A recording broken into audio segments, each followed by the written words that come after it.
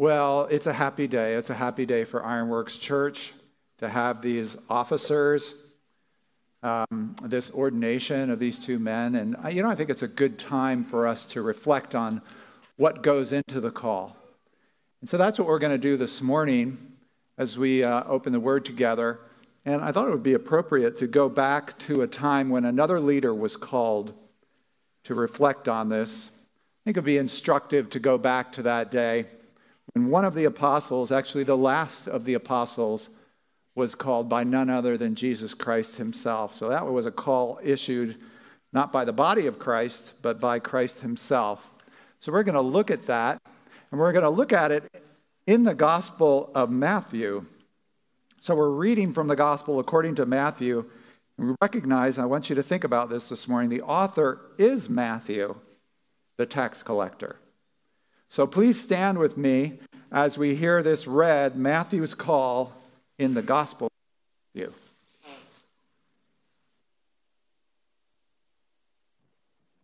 Matthew 9 through 13. As Jesus passed on from there, he saw a man called Matthew sitting at the tax booth, and he said to him, "Follow me." And he rose and followed him. And as Jesus reclined at table in the house, behold, many tax collectors and sinners came and were reclining with Jesus and his disciples. And when the Pharisees saw this, they said to his disciples, "Why does your teacher eat with tax collectors and sinners?" But when he heard it, he said, "Those who are well have no need of a physician, but those who are sick. Go and learn what this means. I desire mercy and not sacrifice, for I came not to call the righteous, but sinners." This is the word of the Lord.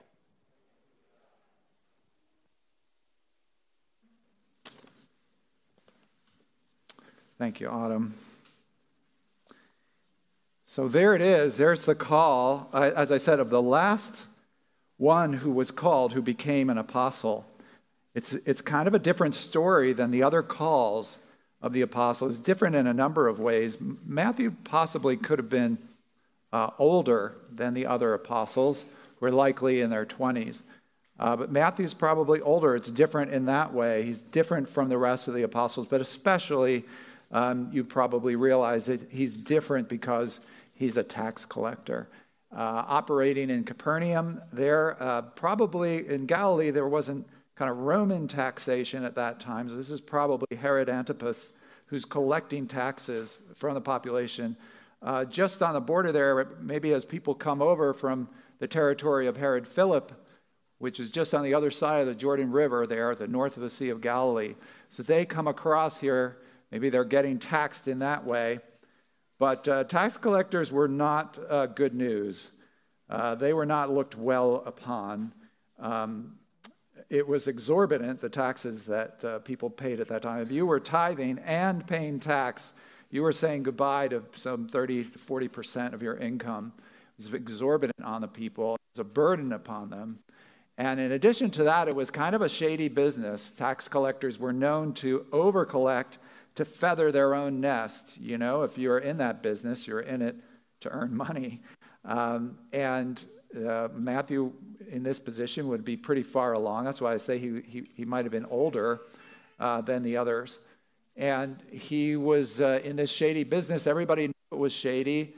You can tell, at one point, a group of tax collectors come to John the Baptist. Different groups came to John the Baptist and were saying, "Yeah, we're convicted. We want to follow God." And so the tax collectors came and they said to John the Baptist, "How do we follow God? What should we do?" And John's one instruction was to don't overcharge. That's what John says to the tax collectors, because that was the temptation that would be there for tax collectors to kind of feather their own nest and skim off the top to get that extra money. So it's a shady business. And you can see it actually in the way that the gospel writers, even in this passage in verse 11, you notice what the Pharisees say.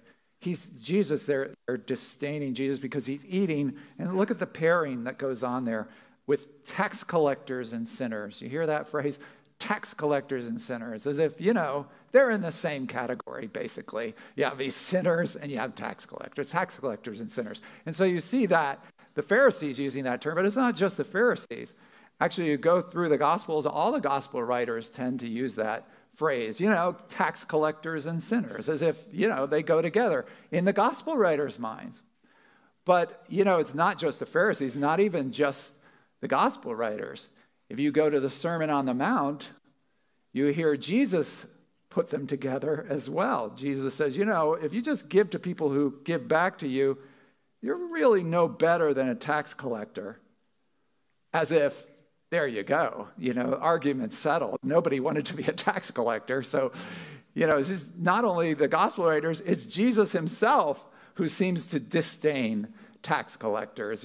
Obviously, bad news. This is like scum to them. So how did the other apostles feel about Jesus calling this one? And how would that make Matthew feel to immediately step into a place where he knew there was going to be antipathy? How would that feel to Matthew? Because as many of you have learned, when Jesus calls you to follow him, you're not just stepping into Jesus' life. You're not just interacting with Jesus. You're called to walk with all those who Jesus also calls to follow him. You're all of a sudden with all these other people that you didn't choose to be with, right? That's part of the deal when Jesus calls you. And so you have this situation that's very difficult for Matthew. How did he do this? That's what I want to ask us this morning. How did he leave his community that would be his support and step into this whole new situation, not only reversing his life, but stepping into a situation that would probably be not very welcoming for him? And yet he does it. If we reflect on verse 9 there, we have to conclude there's something that went on before this call, because you look at that in a moment in verse 9. In a moment, he changes his life priorities, right? He changes his whole direction. All that he worked for, all that he achieved, he gets up and walks away from it. And it's not like he left the place unguarded. These tax collectors would work together, so it's not like he was leaving the business in a lurch or anything. But he was himself stepping away from all that he had built up there as he was stepping away. What made him do that? It's really verse 9 kind of downplays his sacrifice. If you read this in the Gospel of Luke, this account, you can tell it's more emphasized, because Luke says, and when it gets to that verse 9, it says, he left everything. Telling us he left everything. So in Matthew's Gospel, again, this is Matthew about himself here, it's downplayed, and this is typical among the Gospel writers. They will downplay their own sacrifice and what's going on with them. And so we don't see it quite as much in this passage, but he really was leaving everything. What had to go on inside of him for that to happen? Was there prior experience with Jesus? Well, this is still early in the Galilean ministry, this event, but it is after Jesus has been ministering for a little bit in Galilee. He's done also a number of things. He's had a number of discourses here that Matthew could have attended or he could have heard secondhand. There was a healing of a paralytic. There was healing of a leper. There was, casting out of a demon. All of these striking events. Maybe Matthew witnessed. Maybe he heard about. Probably, I think we should say there's prior experience with Jesus. We might look and say, it was just the power of Jesus' presence, his personal presence there. If he says, come, you're just going to come. I don't know if that we can say it's all that, I'm sure that there was something there, maybe that Matthew admired in Jesus, the goodness that he saw in Jesus. Maybe he was in awe that Jesus would call him, someone like him.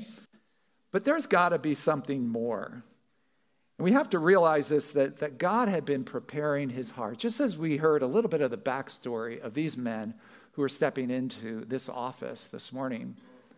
God has been working a long time in Matthew to bring him to this point.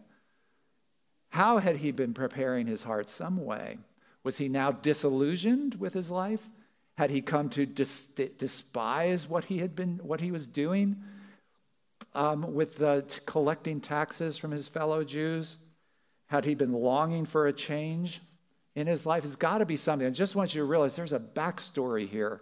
There's a backstory that God has been working to prepare Matthew, just as he prepared Jim and Paul for this moment this morning. You know, I was speaking this week with a woman about the salvation that is in Jesus Christ, and trying to explain to her how it is that Christ comes and saves us as we respond to him. And she was very attentive to what I was saying. I remember talking with the same woman actually a few years ago, and this was different. I saw a difference in her eyes. And she was telling me that she had been reading the book of Genesis, and she had read it 7 times. She had read through the book of Genesis 7 times, and each time she was getting angrier and angrier at God. She was getting more and more angry. She would read Genesis, get angry. She would read it again, get more angry. And I said, that's terrific. And she said, what? What do you mean it's terrific? I'm reading the Bible, getting angry at God. I said, yes, it's terrific because it means at last you are engaging with God. And that's what it's about. That's what it's about. She was puzzled. She said, I look at Christianity, it seems to me that Christianity is praying and then reading disturbing stories in the Bible. Is that what it's about? And I said, yeah, that's pretty much it. And a few other things, I said. But she was ready. I was just really hopeful for her because of what I was seeing, how she was engaging with the scriptures, engaging with the Lord. What made the difference between her a few years ago and where she was this week? It was a backstory. It was things that had happened in her life that made her ready to engage. This is the way it was with Matthew. This is the way it is with Jim and with Paul this morning. There's a backstory. So what went into this? And I want to bring out just what we can see in this passage, 2 things that someone needs to be a leader in a church. 2 things that the called leader must know in their lives. And this is mainly for Paul and for Jim as well. I'm speaking and charging them, but for you also as you evaluate leaders in the church. And I would say it's pretty clear in this passage, there are 2 things, and from what I've seen, absolutely necessary for a leader in God's church. 2 things. Number 1, and it's there in verses 12 through 13, the must know Christ's mercy to him. The called must know Christ's mercy to him. We could see, as we read verse 12, that great line, those who are well don't need a physician, but those who are sick, right? Very memorable line. And then we're kind of repeated because that's really an analogy. It's Jesus has said, I've come to call not the righteous, but sinners. And when he says that, he's not saying, oh, well, there are the righteous and then there are the sinners. He's saying those who recognize that they're sinners, those are the ones I've come to call. Those who can see that they're sinners, those are the ones who are going to be able to respond to me. In the same way, those who can recognize that they're sick, those are the ones that are going to go to the doctor. Those are the ones who are going to get a doctor's help, right? And I read this verse, I can't help but think of my wife. My darling, she's very health focused. So when there's a health issue, she furrows her brow and she reads and she investigates to find out what's going on.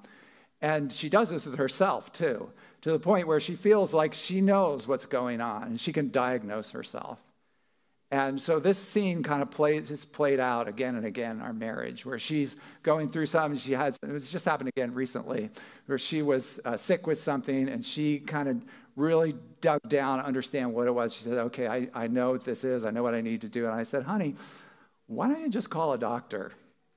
You know, it's kind of easy these days. Your health coverage allows you like a Zoom meeting, right? You can get a doctor by a Zoom. You just have a consultation. You can even do that on Amazon, I think now. So why don't you just call a doctor? And this is what she says. She says, oh, yeah, but if I call the doctor, he or she is just going to say, you know, do this, and I go to the pharmacy and do this. And I say, well, maybe. I said, Mary Kay, you know, you're a very smart person, but you're not a doctor. So why don't you just call a doctor? She says, no, I know the doctor's going to say blah, blah, blah, blah. Well, it kept going on. So finally, you know, I convinced her. She calls the doctor. And then she comes back to me and says, you know what the doctor said? He said this, and I wasn't expecting that. And then I'm very tempted to quote verse 12 to her. Very tempted to say, you know, it's not the well who need a doctor, it's the sick. This is exactly what Jesus is saying about. It's those who recognize that they need a doctor that get the doctor's help. Those who can see it. And that's what's going on here. You see it in verse 13. I've come to call sinners. You notice Jesus is saying, I've come to call sinners. Well, who's he talking to? Who's he referring to? Who did he just call? It's Matthew. So you say Jesus calls Matthew and then says, verse 13, I have come to call sinners. But let's think again. Who's telling us this story? Who's the one writing this down? Whose account is this? It's Matthew. It's Matthew calling this forward for us. It's Matthew recalling this. It's Matthew who's telling us he's a sinner. In fact, you see that phrase, look at verse 10. Who's using the phrase tax collectors and sinners? So it's not just the gospel writers, it's not just the Pharisees, it's not just Jesus himself. It's the tax collector using that phrase in verse 10. It's the tax collector saying tax collectors and sinners. You know, those type of people. So you see what's going on here. Matthew knows he needs the mercy of Christ. And that is what made him a leader. That is what enabled him to become the called and called into leadership, because he knew Christ's mercy to him. You know, I was pastoring a church in New York City, and I had an elder there.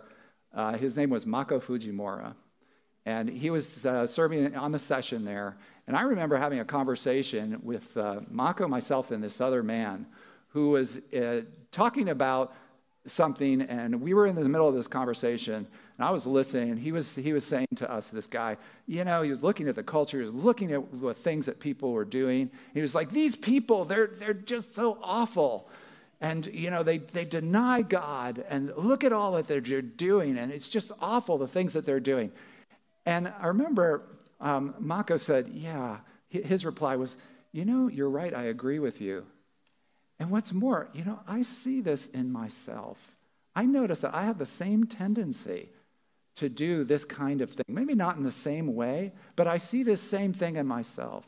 And I'll tell you, it just changed the whole conversation. It took the air out of this guy. He was like a mid-sentence, oh yeah, and then he was like, yeah, okay, yeah. And what was this? This was just an elder in the church expressing the need for Christ's mercy himself. Changed the whole conversation. And so we went on for a few minutes like that, talking that way. It's like, yeah, I kind of see this in myself. And that went on for a few minutes. And then the guy got back on his rail, and he was like, yeah, but these folks, they're terrible.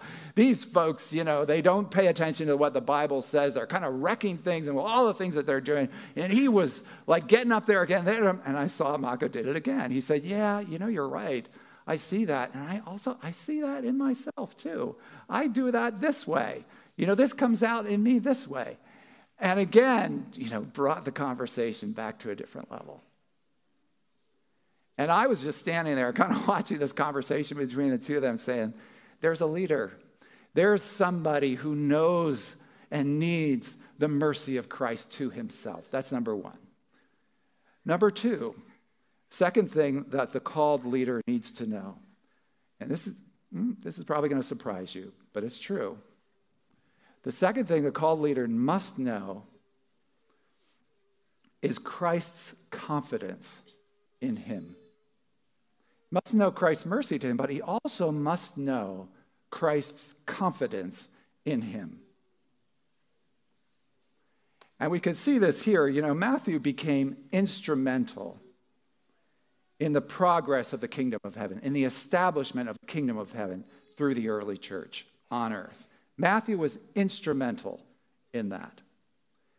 And you look at what God used in his life, it's beautiful, because as a tax collector, he would be fluent in Aramaic, he would be fluent in Greek, he would have these different language skills, and God used that, chief evidence of it, the gospel itself, in writing this gospel. So God took Matthew and the skills that he had in his life, and he used him in that ministry. But it's not just that. It's not just the kind of scribal skills that Matthew has. It's interesting, there's another part in the gospel where only in this gospel he mentions how a scribe comes into the kingdom and is really beneficial because he brings old things and new, something that Matthew cites for us. But it's not just these types of things. It's Matthew's sensibilities and his remembrance, his recalling of the Old Testament and precious scriptures. In fact, just even in this passage, we have verse 13. It's because of Matthew we have verse 13, this quotation from the prophet Hosea, which we also printed in your bulletin there if you want to read the whole passage that Matthew is recalling Jesus quoting from. Hosea is a great prophetic book, by the way, for a church to go through, if a church were looking for a book to go through, by the way. But Matthew is the one who remembers it. Matthew is the one who quotes it. In this account, this part of the story of the gospel, Mark doesn't recall it. Luke doesn't recall it. But Matthew does. That I require, says the Lord, mercy and not sacrifice. That I want acknowledgement of God rather than burnt offerings. That's Matthew remembering, recalling how Jesus said that. It's actually, that quotation comes up again in Matthew's gospel, that kind of important truth. This is something Matthew brings out. Again, because it comes up again, he recalls it in Matthew chapter 12. So you can kind of look at some, it gives us some insight into what Jesus was seeing when he looked at Matthew. Jesus called Matthew because he wanted Matthew. Matthew specifically, because of the testimony that he was building in Matthew's life. So also with these officers. And this is something that you two have got to know. Christ's confidence in you. That he's called you, and he's called you to this position now because he wants you.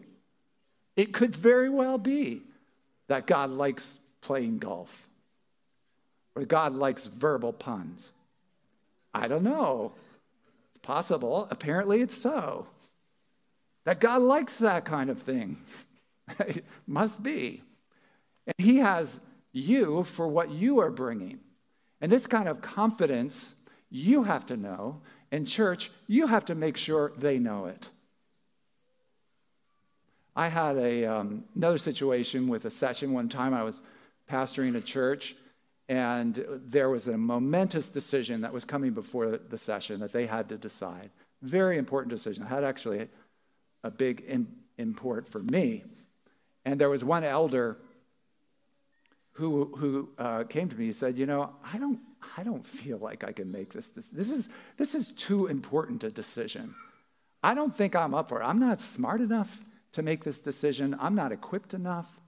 I don't feel like I'm able to do this. I never forget that I looked at him and I said, let me tell you, you are Esther. You are Esther at this time. You are the man for this hour. And God has specifically chosen you to be in this position to make this decision. And he had to know that. He had to know the called leaders' confidence that Christ had in him. Had to know that. This is not, the message of Disney. That demonic message of Disney gives the kids over and over. Believe in yourself. Believe in yourself. This is not Disney. This is not believe in yourself. This says believe in the one who has confidence in you. That's what this is. And you know what? When leaders grasp this, actually any of us grasp this, God can really use you. When you know both God's mercy to you and you know Christ's confidence in you, then you're dangerous. Then you're dangerous for the kingdom. You know, it's happened recently. It's neat that kind of Barbara Hart came up this morning, and obviously very important in this backstory.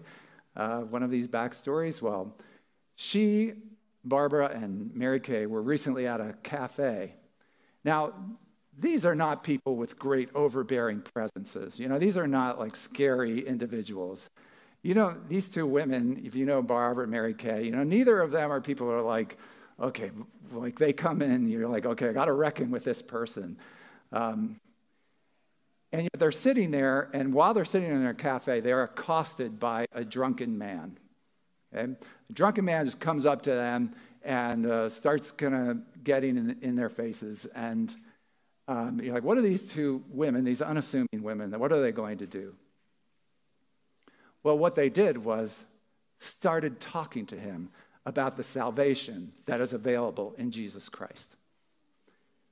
They were bringing the gospel to him as he was coming into them. And that's what it turned out to be. It turned out to be a session of talking about what was available in Christ for him. These two women, why? What did you have there? You had confident sinners. That's what Christ will use. Confident sinners sitting there in this cafe with this man. Greatly used by God. So these are the two things that these leaders need. We need to recognize and encourage them in as well. And finally, friends, the reward for responding to the call we find in the middle two verses, in verses 10 through 11. Verse 10, the reward for the called is you get Jesus in your house. You notice that in verse 10, immediately after the call, all of a sudden, they're in a house. How did they get there? Was it nearby the tax office? I don't know. It is Matthew's house, we know, from Luke. And you can tell in this passage because of who's there. All of these tax collectors are there in Matthew's house.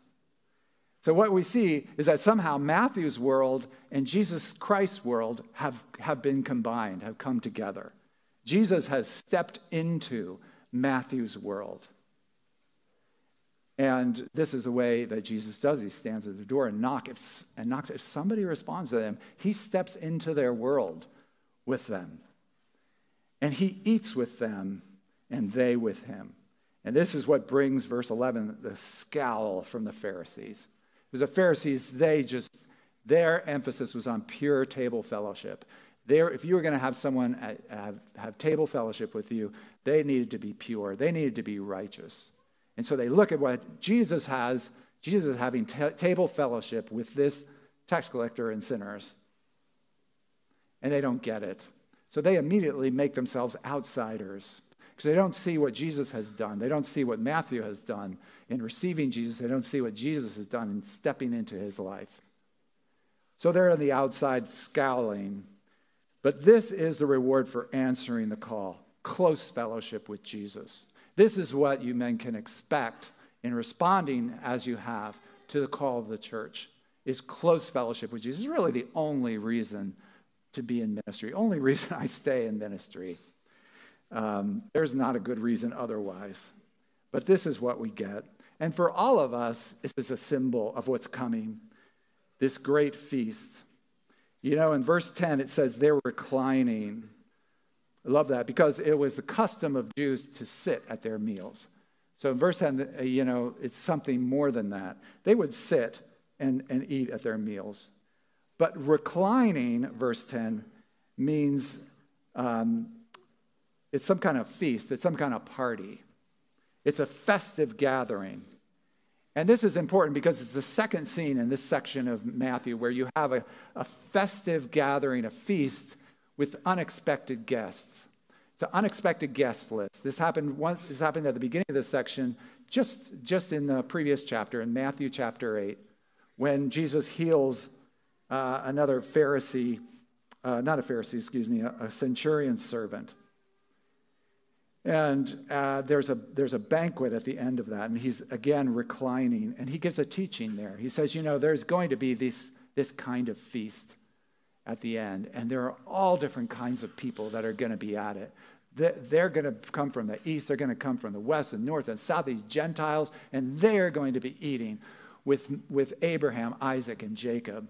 What's he talking about? He's talking about this eschatological feast at the end, to which all of the called are invited. If you are called, you are going to be reclining at this feast. And this is the promise to responding to those who respond to Christ's call, okay, who know the mercy of God and who know Christ's confidence in them. With this banquet at Matthew's house, Jesus is foreshadowing the great banquet. And we're given a feast today as well here at our communion table. What we're doing when we come forward to celebrate communion, we are anticipating the one to come. And this feast, just like Matthew's, foreshadowing, it's celebrating the victory of Jesus Christ's mercy to us and his confidence in us in his kingdom. And so Ironworks Church, let's do that now. Let all of us who are called come and keep the feast. Please stand with me.